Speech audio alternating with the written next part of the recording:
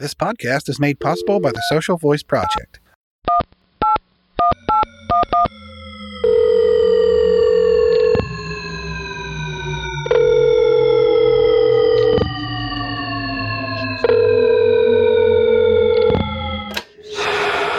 May I ask who's calling? This is Tony Lavorna from Tony Lavorna's Legends and Lore podcast. The number you have reached, 911, has been changed to a non-published number. 911 is not a working number for your area. We're sorry. You have reached a number that has been disconnected or is no longer in service. Tony Lavorna's Legends and Lore podcast explores the history and tales of ghost stories, mysterious crimes, murders, UFOs, witchcraft, and other occult happenings, still thriving in the greater Ohio Valley region of Pennsylvania, West Virginia, Ohio, and beyond.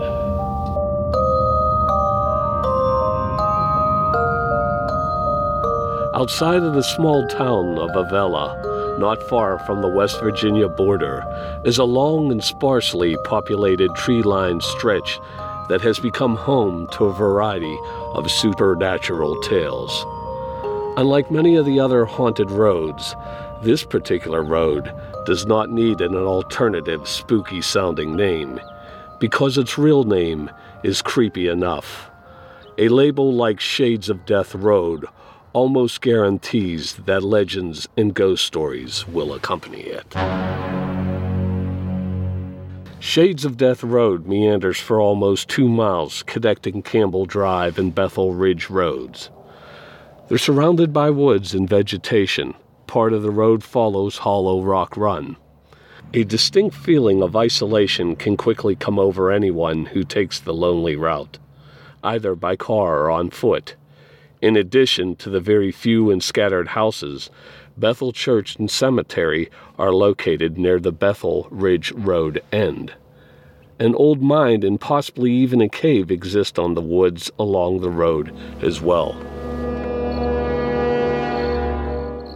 Welcome, listeners. Today we're on location. This is Tony Lavorna for Tony Lavorna's Legends and Lore podcast. Today we're here at Shades of Death Road in Avella, Pennsylvania. One of the biggest mysteries about Shades of Death Road is the origin of its name. No one seems to quite agree on its source. The most mundane explanation is that the numerous trees that lined the road form a canopy that blocked out most of the sunlight, even in the middle of the day. It was said to be so dark that farmers who took their wagons down the road during the day had to use lanterns to light the way. There is no way to know for sure if this origin story is true, but it would seem plausible. As I walk along the road leading up to the Bethel Church and Cemetery, there's a slight variation for the explanations that exist for the name of this road. In 2001, while writing an article for the Pittsburgh Post-Gazette, reporter-writer David Templeton interviewed a resident who heard that it was Indians, not the farmers, who named the road. The trees that blocked the sunlight were hemlocks, and therefore poisonous. Templeton quickly pointed out a problem. It is the hemlock plant that are poisonous, not the trees.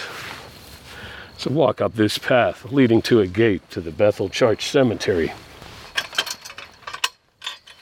Writer Heather Frazier was the first to come up with an alternative explanation in her book, Pittsburgh's Ghosts, Steel City Supernatural. Frazier had uncovered rumors that during the early settlement of the area, there was an outbreak of disease, possibly that of malaria, because of the swamp-like conditions near the road. Well, the outbreak caused several deaths and depopulated the area temporarily. Henceforth, the claim was this was the origin of Shades of Death Road. It may seem like a reasonable explanation. This account has problems, though, as well. Though historical information about the road is sparse, there does not seem to have ever been an outbreak of a malaria-type disease here in the past. In fact, the area around Shades of Death Road is not really swampy at all.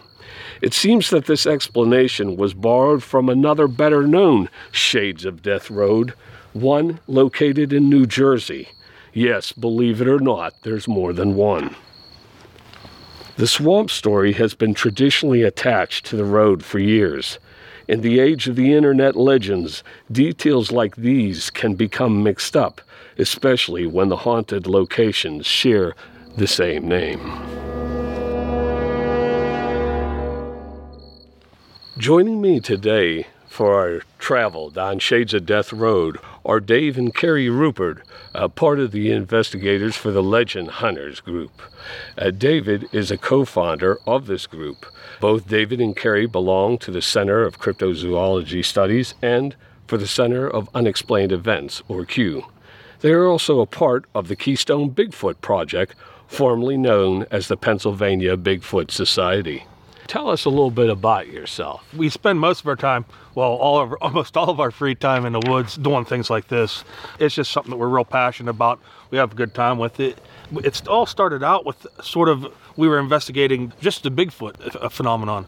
And as we got to investigating and things like that, we realized there was more to the phenomenons. So we decided, me and Ryan Cavaline, decided one day we were talking we'd like to have our own group, and that way we could just do whatever we want to do. And we came up with Legend Hunters, which was at the time we thought was original, but it turns out it's not all that original, but that's all right. And we just like to have a really good time with it, and that's what it's all about. It's having a good time with it. I always said to Carrie, I said, if this ever turns into a job, I'm out. Right. So. And Carrie, you're a field researcher for the group. Tell us a little bit about your history. David and I have been doing this for 14 years together, and we met, and we both said, wouldn't it be really neat to be able to investigate monsters and get into a monster group? It's too bad there's nothing around like that. And then after we got married and we got a computer, we were so excited because right away we looked into it and we found out that we were able to, be a part of a group and be able to investigate. So I love it. I love keeping the legends alive, being able to meet with people that have had experiences that are they're frightened, some of them are just curious or want to know, how do I deal with what I just saw or what's happening to me. And so my thing is I enjoy helping other people to be able to cope with what they're experiencing and trying to get them answers is my thing, and trying to keep the legends alive. That's our main thing with Legend Hunters is a lot of these things get forgotten and it's really sad, and so we want to keep everybody, informed about the history of things and looking into things. And how many cases have you been on over the years? That's a good question. I was estimating myself. I was thinking somewhere it had to have been over hundreds. It had to have been hundreds. With just doing the Bigfoot thing, I know there for a while the Bigfoot was really hot, and it seemed like the sightings were coming in left and right. And I'd swear, and I never kept track or anything like that, but I'd swear that we was doing at least 50 investigations a year just on the Bigfoot. And then we added everything else in on it, and then wound up doing all that stuff on top of it, as far as hauntings and UFOs, stuff like that. With Legend Hunters, it's also about video filming. Ryan Cavallini, who's also the founder, he videos and makes movies. He's a production specialist, and so his passion is to document it through film. So that's another thing, but that's a good question. I would say at least 250. I would at least. That sounds like a good cases. 250 cases. Let's say 251. Definitely. Make it sound better. Oh, yes, but I'm going to document things. I'm going to start doing I do document things, but I that's a good question. Thank you for asking that. Does your family understand what you do? Do your relatives, everybody accepting on everything? I know your children are part of the group now, so it's going to the next generation. Well, even with the children, they are getting to the point now where mom and dad is a little screwy. I think they think we're a little nutty. But our family always gets a good giggle out of it. When we talk about what we talk about, and you can see them, they'll start smirking, but they'll be supportive. They're supportive to us. But when I hear what we're doing, like when we say we're going out to do something like this, they're like, "Oh, that sounds cool. Let's go. I'd like to go with you and do that." But they like to hear what we have to say, and I know my mom's very open to it. My mom's really supportive. His parents are too. But you got into it because your mom bought you a book. Yeah, right. Yeah. And so what was the when you were a book child. entitled? What was the I don't first remember book? the name of the book. I know it was a two-sided book, and if you had it on one side, it had Bigfoot there, and you could read the whole way through about Bigfoot. Flip it over, it was about the Loch Ness Monster, and you could read about the Loch Ness Monster. And so that really, sparked my imagination, or my want to do this. It really got me into it. And they even went. My mom at one point, I remember I was pretty young, got me a book. It was called Poltergeist, and it was about true stories of poltergeists and stuff like that. And I'd read that. But they sort of fueled it. Your mom fueled it, I think, and also I know people of our community, they know we do this, and we even brought it. We were Cub Scout leaders for our boys, for 6 years, and so both of us, had a group of 30 boys, and so we brought all that into that too, which is pretty exciting. And they still see us. Hey, you still looking for Bigfoot? What are you doing? How's things going? And we have people in church that'll stop us and ask us how things are going. And we look for gold too, and Dense Run Gold is something that just came about. We've been looking for this gold for 4 years, and it's so funny because I have customers coming in. I'm a bank teller, and they're like, "Hey, do you know anything about that gold? Did you hear it was found? And has your group ever looked into that?" And it's like, yeah. Now, I have to say, both Dave and Carrie are also treasure hunters as well, as a part of your group. Tell us about one of those cases that you liked. Well, the main one we worked on was the Dense Run Gold, and that's what got us into the treasure hunting. It's a lost Civil War gold. 3 soldiers were taking it through the Dense Run area, and I'm not 100% sure. I don't remember exactly where they were taking it. They were Union soldiers. Mm-hmm. And on the way, 2 of the guys died, and the other one decided to hide the gold. And to put it to you this way, it never made it where it was supposed to. They wanted to keep it. Now, 2 of the other two of the party died, and whether or not it was a natural death, or if a lot of people think that he poisoned the other guys or whatever, so he could keep the gold himself. But anyway, we got into it, and we got into looking into it, and we did extensive searches on it for about 4 years now. We met up with old treasure hunters. One fellow we met up with, he couldn't get out no more. He was at that age, and he passed on his maps to us, and he even gave us his metal detector and stuff like that. He was just happy to say that somebody else is going to carry the torch and go look for it. It's pretty amazing. Whenever we got into it, we didn't realize how many people were actually looking for it. I couldn't get over it. There's a ton of people out there searching for it, a bunch of groups. Recently, it popped up again. The whole legend did because of this group. I believe the name of that group was Finders Keepers. Claimed to have found it or knew where it was at, and it wound up that the FBI got mixed in with this, searching for the Dense Run Gold. And as far as I know, right now at this point, they haven't found anything. But we were kind of following up on that and seeing it's just pretty interesting to see it come up again. Well, what happened too with that gold is it was a wagon, and it was hijacked is what happened. So we walked 1,000 feet. We were up this mountain, and we ended up finding pieces of the wagon wheel, and we found boards. We found boards, and so it was really we're getting close. Now, David met with Finders Keepers at one point and did get to go down in the hole where they believe that this was, because they wanted, another group's advice. We all work really well together. And when you went down there, You said you saw like fool's gold, but you didn't feel like it was actually... There was something in the rocks, and I said, I wondered if that's what they were seeing, the gold in the rocks. But, it wasn't the gold, of course. Yeah. But they didn't have the rights to be able to, you really can't, like, because you're on state game lands, you're not allowed. So that's why they ended up needing the FBI and stuff, because they really thought that they found something, and it would have all went to the state, which if we did find it, we would definitely let them know, of course. And, heck no. I'd be gone. No. You're saying an early retirement? I'm saying an early retirement, yes. But I even brought the newspaper article because this is like the talk right now in our little area. So as I traveled down Shades of Death Road, over the years, there have been different accounts of murders, hangings, suicides that have spread amongst the youth and those who like to take part in legend trips. These alleged tragedies are also responsible for many other people coming to visit Shades of Death Road. Shades of Death Road has several different legends involved with it.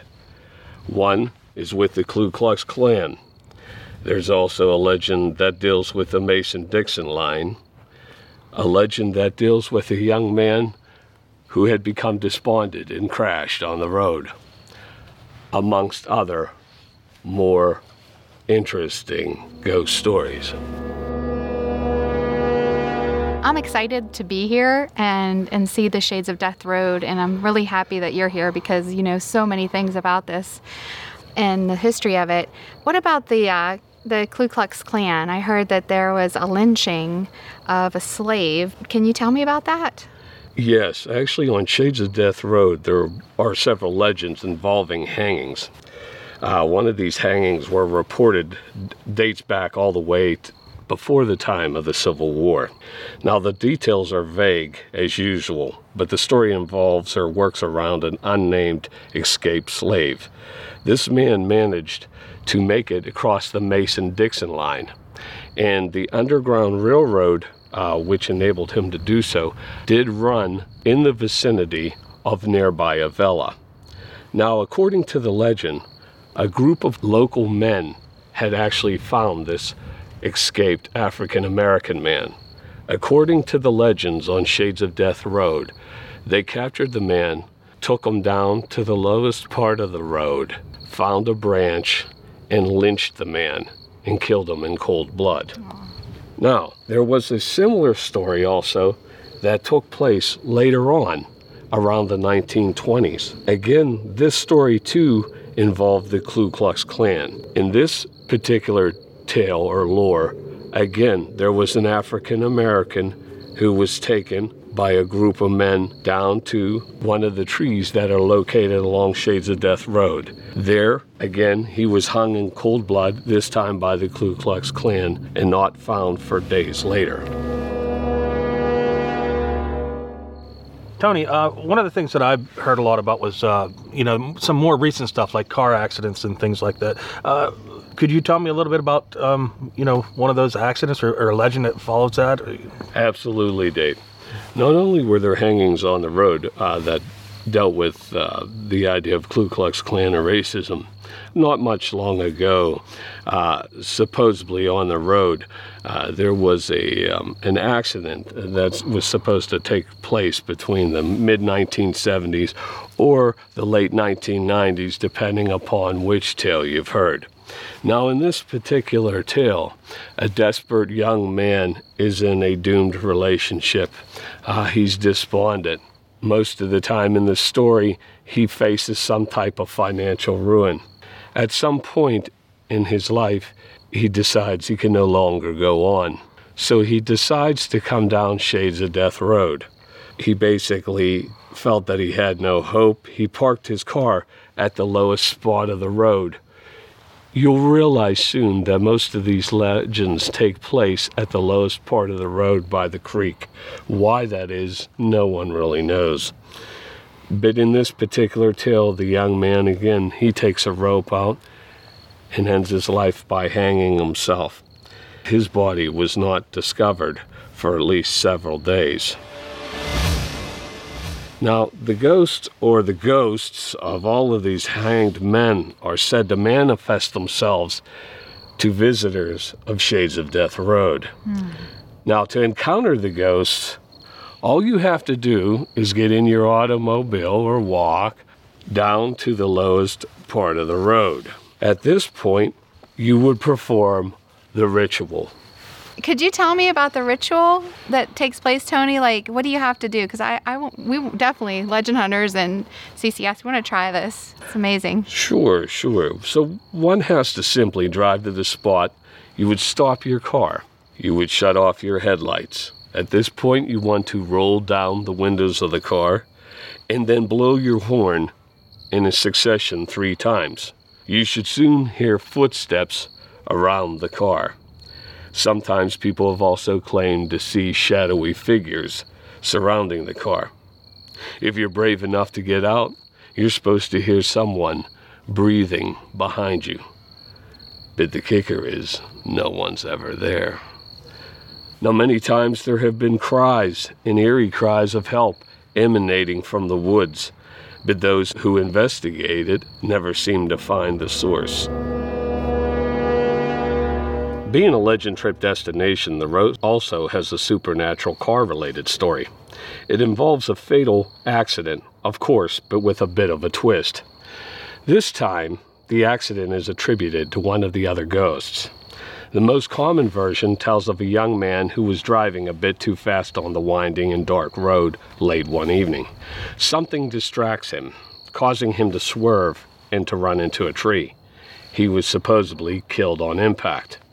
It was the ghost of one of these hanged men that we spoke of earlier, who is supposed to appear suddenly in the headlights, causing the victim to swerve. Now, the ghost of the angry young driver is also said to haunt the road and frighten those who are brave enough to travel down it. Tony, there was rumors that I did hear about Shades of Death Road, about bodies being dumped there, and possibly even like shallow graves, things like that. Yes, David, there were rumors for years that Shades of Death Road was being used as a dumping ground for bodies. While researching the legends, Victoria Trimble found a man who had a direct link to such a tale. He told our investigator that his uncle made a disturbing discovery on the road in his youth. He and his sister had gone down the road when they were young to pick berries, but they soon discovered an abandoned car. Inside the car, there were 2 bodies, that of a man and of a woman, each with a bullet hole in their head. Now, Trimble's informant had heard that the mafia was from Steubenville, Ohio, and that once they used the isolated road as a place to dispose of these bodies, which was close to out of state. The same man also heard more recently that there were stolen vehicles that were occasionally dumped on the road and may be there still as well. Supposedly, there was a time when the police were unwilling to go and travel down the road to recover these vehicles. There have been lynchings and car accidents, ghosts, all kinds of different phenomenon. What do you think is the main reason? Where do you think this all stemmed from? That's an excellent question, Carrie. I believe, or I speculate, that the Shades of Death Road actually began or started with a real historical event. The road's most unique legend, and the one that's tied to the most historically variable, or I should say verifiable events, are those involving coal miners and phantom coal miners. Avella and the surrounding communities have been economically tied to coal mining since their earliest days. And I don't need to explain that mining is both brutal and dangerous work.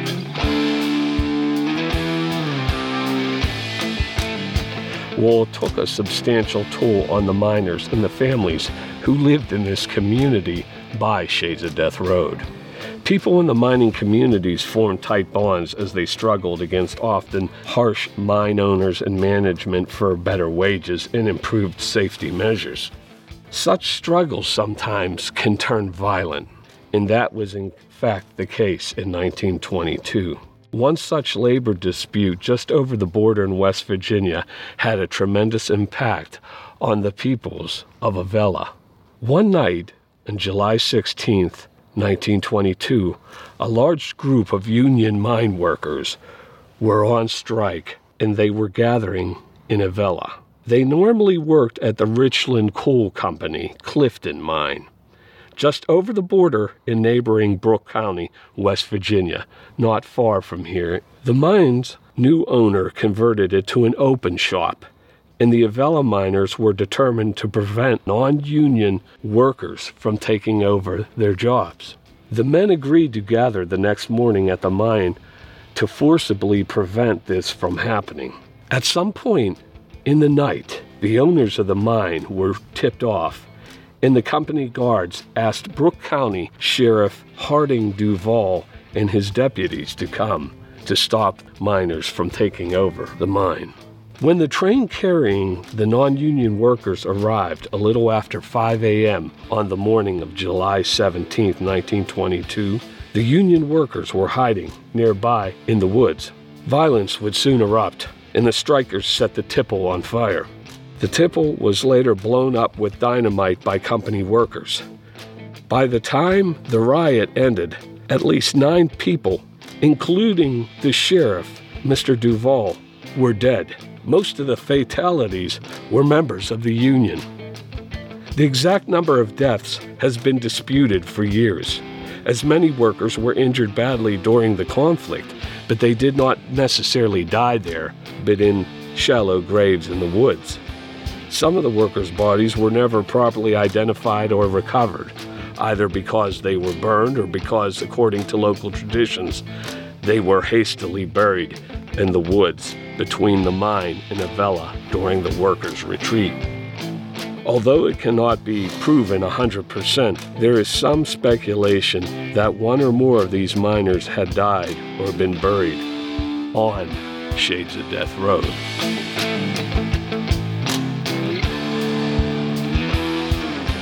Now, this traumatic riot and its aftermath still resonate in Avella today in the surrounding communities.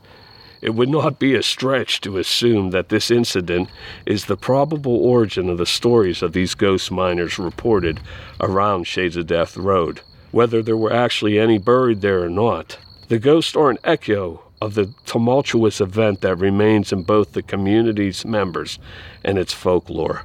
Unlike some of the other tales associated with Shades of Death Road, there is no apparent legend trip ritual tied to the miners and the ghost miners. One can't easily test for this presence, whether it's real or not. They are not reported to be especially interactive with visitors to the road. Instead, they are a shadowy reminder of the hardships and tragedies that were faced by this coal mining community. The future of the legends and ghosts of Shades of Death Road is uncertain. Some new development has appeared at both ends of the road, as well as gas wells. It remains to be seen if this development will spread deeper into the woods along the roads. But in any case, this is definitely a legend trip for Shades of Death Road. Well, I'd like to thank David and Carrie from Legend Hunters today for being here and joining us on Shades of Death Road. Well, thank you for having us, Tony. We thoroughly enjoyed ourselves. We're excited to be here and investigating Shades of Death Road and learning so many things about it. And please, if anybody has anything they want us to look into as researchers, please contact us. We're on Facebook under Legend Hunters. We're with Brian and Terry Seach through CCS and Q.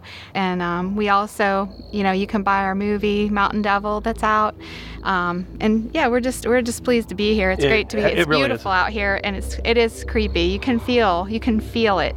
It really is great to be here. Thanks for having us. Thank you again both for being here. This is Tony Lavorna for Tony Lavorna's Legends and Lore podcast, a part of the Social Voice Project Network.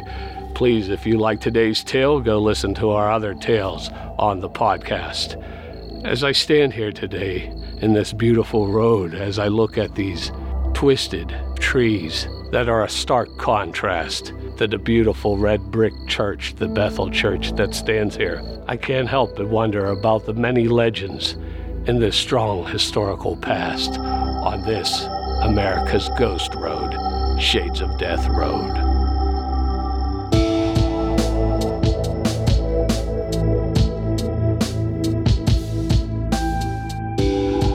If you like what you've heard, be sure to like, rate, and review the show on your favorite podcast app.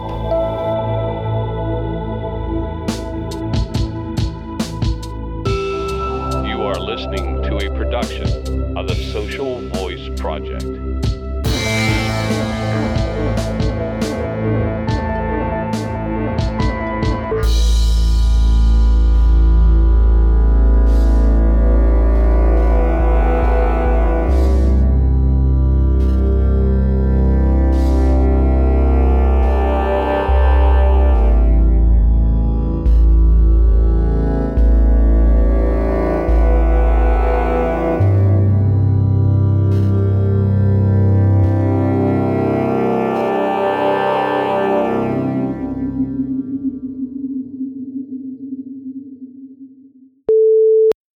Now, the ghost or the ghosts of all of these hanged men are said to manifest themselves to visitors of Shades of Death Road. Now, to encounter the ghosts, all you have to do is get in your automobile or walk down to the lowest part of the road. At this point, you would perform the ritual. What is the ritual? What is that ritual that we should do? Cue it again. Okay. Cue it again? I forgot we got sensitive, Mike. Go ahead. I can hear your stomach growling. Jeez. Don't let gas out, guys. Wow. Because that'll make it in the tank. Wow. We have a lot of fun with this stuff. We in 15 minutes yet. We haven't even got to the road. Okay, go ahead. Okay.